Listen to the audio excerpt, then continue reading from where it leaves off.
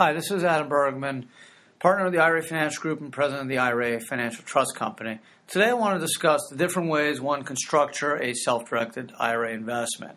I tend to get questions quite frequently from clients or potential clients looking to make IRA investments about the different ways they can go about doing it.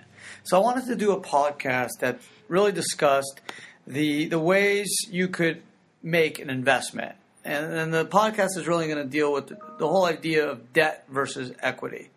A lot of people are somewhat confused about what an equity investment is versus a debt investment. And depending on what you're doing, debt versus equity, there's some potential tax implications. So this podcast is not going to explain how to do a self-directed IRA. I can briefly describe that, but I've done many podcasts about that. There's plenty of info on the website about how to do a self-directed IRA or the difference between a full-service self-directed IRA or a checkbook control IRA. So I really don't want to touch on that. Today, I just want to touch on the different ways, once you set up your self-directed IRA, how you can actually go about investing, whether you're doing it with a colleague or a friend or through a fund. So I want to really touch upon the differences between debt versus equity. So just quickly, obviously a full-service custodian investment with a self-directed IRA is when you have a self-directed IRA custodian make the investment for you. So you set up an account with IRA Financial Trust Company, you roll your IRA money into it, you tell the trust company where to send it, and they send the funds, and the title, the investment is generally, IRA Financial Trust Company for the benefit of, Anna Bergman's IRA. Pretty basic stuff. The difference with checkbook control is with checkbook control, an LLC set up, a newly established special purpose LLC set up, which will be ultimately owned by the IRA. The LLC has its own bank account, which you as an individual manages it. The operating agreement, which really dictates the operations of the LLC, will have the manager appointed individually, so the manager can simply write a check to make the investment. And those are generally the two main ways one could set up a self-directed IRA. But the question I get often is, well, do I want to invest in the fund? Do I want to lend money to the fund? Or do I want to lend money to a friend or invest in the friend's business? How does it work? So obviously, if you're buying a house with your IRA, it's generally an equity investment. You are buying the house. So you're not lending anyone money to buy the house. You are actually buying it. So that's generally an investment. It's an equity investment. You're getting equity in the house. If you were lending your friend money and he was going to pay you a stated rate of return, that would be a loan. And a lot of people get confused between the difference between an equity investment and a loan. A loan is basically, which is debt, is you are getting a stated rate of return back, whether it's weekly, monthly, quarterly, annually, a balloon payment, whatever it is, you are getting your principal back and a stated rate of return over a period of time. Now, there's a whole modification and mixture of how that can be done, but the most important point is there is a repayment. The repayment is set forth because if there's no repayment, it's a gift if it's a loan setting. Whereas an equity investment, there's no guarantee of your return of your money. You're basically investing in a business like buying Apple stock, Google stock. They're not guaranteeing you any money, assuming you just get common shares, but you get the upside. Whereas if you just lend someone money, you're not getting the upside per se because you're just getting your stated rate of return. So if you lent Apple a computer's money by way of buying bonds, you would get your coupon rate, whatever it is, and that would be it. Whereas if you own the stock, your potential gains are limitless. I mean, the stock can go from 100 to 50,000. I mean, you have more risk because it can go to zero, but you have more upside obviously because the stock can keep going up. Same with if you invest in your friend's business. If you invest in your friend's startup juice bar and put in $100,000, and he sells it to McDonald's for $500 million, you got a pretty good upside in your IRA. Whereas if you lent your friend's business money and he paid you 5% back a year, you have a nice stated rate of return, but obviously your upside is limited to some degree. So basically, the question then becomes, what is debt and what is equity? A lot of people say they want something to be debt, but it really is equity. So the most common analysis or question is, I'm going to invest $100,000, but I am going to get 20% of the profits. Well, you may think that's a loan or debt, but the IRS would likely treat that as equity because you're getting 20% of the profits.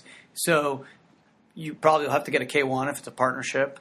So you may treat it as debt, but the IRS probably is not going to treat it as debt. So, and why do we care? I mean, why do we care if it's debt or equity from a tax standpoint? Well, we do care because if you are making an equity investment into a business, for example, with an IRA, and the investment is a pass-through entity like an LLC, you could trigger something called unrelated business taxable income, which could trigger close to 40% tax on the profit. Whereas if you lent the company money, interest from the loan is exempt from this unrelated business taxable income tax. So it's pretty important stuff, especially if you're looking at big returns. The ability to use the retirement money to make the investment, you obviously want to circumvent paying any tax. If you have to pay tax, sometimes that investment doesn't make a lot of sense. So the idea of debt versus equity has some relevance, because if it's equity, even though you may treat it as debt, but if it's really equity, you may be hit with UBTI, versus if it's debt, there's none. The IRS would probably look at the tax code. Section 385 gives some clarification, and there's obviously tons of case law about whether you got debt or equity. There's a lot of factors they look at. There's a famous court case, Dixie Dairies Corp. It's a 1980s tax court case, that talks about what's debt versus equity. Obviously, what it's called. There's fixed maturity dates, that clearly looks more like debt. The source of the payments, are they from earnings versus not? Are they dependent on earnings, which looks more like equity? Do you have a right to enforce payments? That could look like a loan. Do you participate in management? Maybe it looks more like equity. Intent of the parties. So there's things that the IRS can look at to determine what's debt or equity. So just because you have the word debt in your document doesn't mean the IRS is going to buy it. If you tell your friend, okay, I'm going to give you $100,000 in my self-directed IRA, I want 30% of the profits back, you may call it a loan, but it's not a loan, it's equity. And if the IRS looks at it, they'll say it's equity. And if your friend's business is an LLC, well, guess what? You own 30% of that LLC. And if there's profits, now you're going to have UBTI tax if there's more than $1,000 of profits, which could be up to 40%. That could ruin your investment. So you really got to think about this stuff. I don't want to go too much detail, but you need to ask these questions of the tax advisor. If you're drafting documentation, talk to the lawyer, explain to the attorney that the debt equity distinction is important.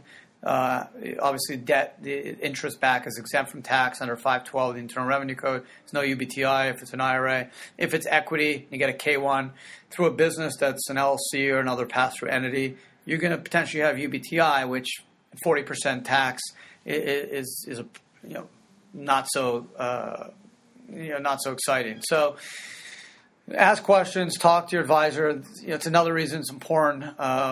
Companies like IRA Financial Group exist because we can offer you this expertise and support so that we can lead you in the right direction to determine whether something could potentially trigger a prohibited transaction or unrelated business taxable income. So the distinction of something is whether something's an investment, debt or equity. It's not just simple. I think it's a debt document, and I think it's a loan. Well, the IRS isn't going to care. They'll look at Section 385. They'll look at the Dixie Dairies factors, and they'll also look at the facts and circumstances. So, depending on what you're doing, if it's a C corp, you can, like Apple or Google or IBM. You're not going to trigger UBTI. C corps block the UBTI, so equity is not such a big deal. You don't have that stated rate of return, but you can own the stock without triggering the UBIT. If you're investing in a business, a venture, real estate venture, anything through a pass-through entity, that's business activity, you're going to deal potentially with UBTI. If you don't want to deal with UBTI and you want to have just stated rate of return interest back, then make sure it's treated as debt. Make sure that you follow the Dixie Dairies. Make sure you're getting a rate stated fixed maturity date, source of payments. It's treated as debt. You have a right to enforce the payments. You have interest, and you're not taking a percentage of the profits of the business, which looks a lot like equity, even though a lot of people think that's debt. So just really wanted to talk about the distinction between debt or equity. Those are really the two ways people make investments with self-directed retirement accounts into funds or businesses, ventures.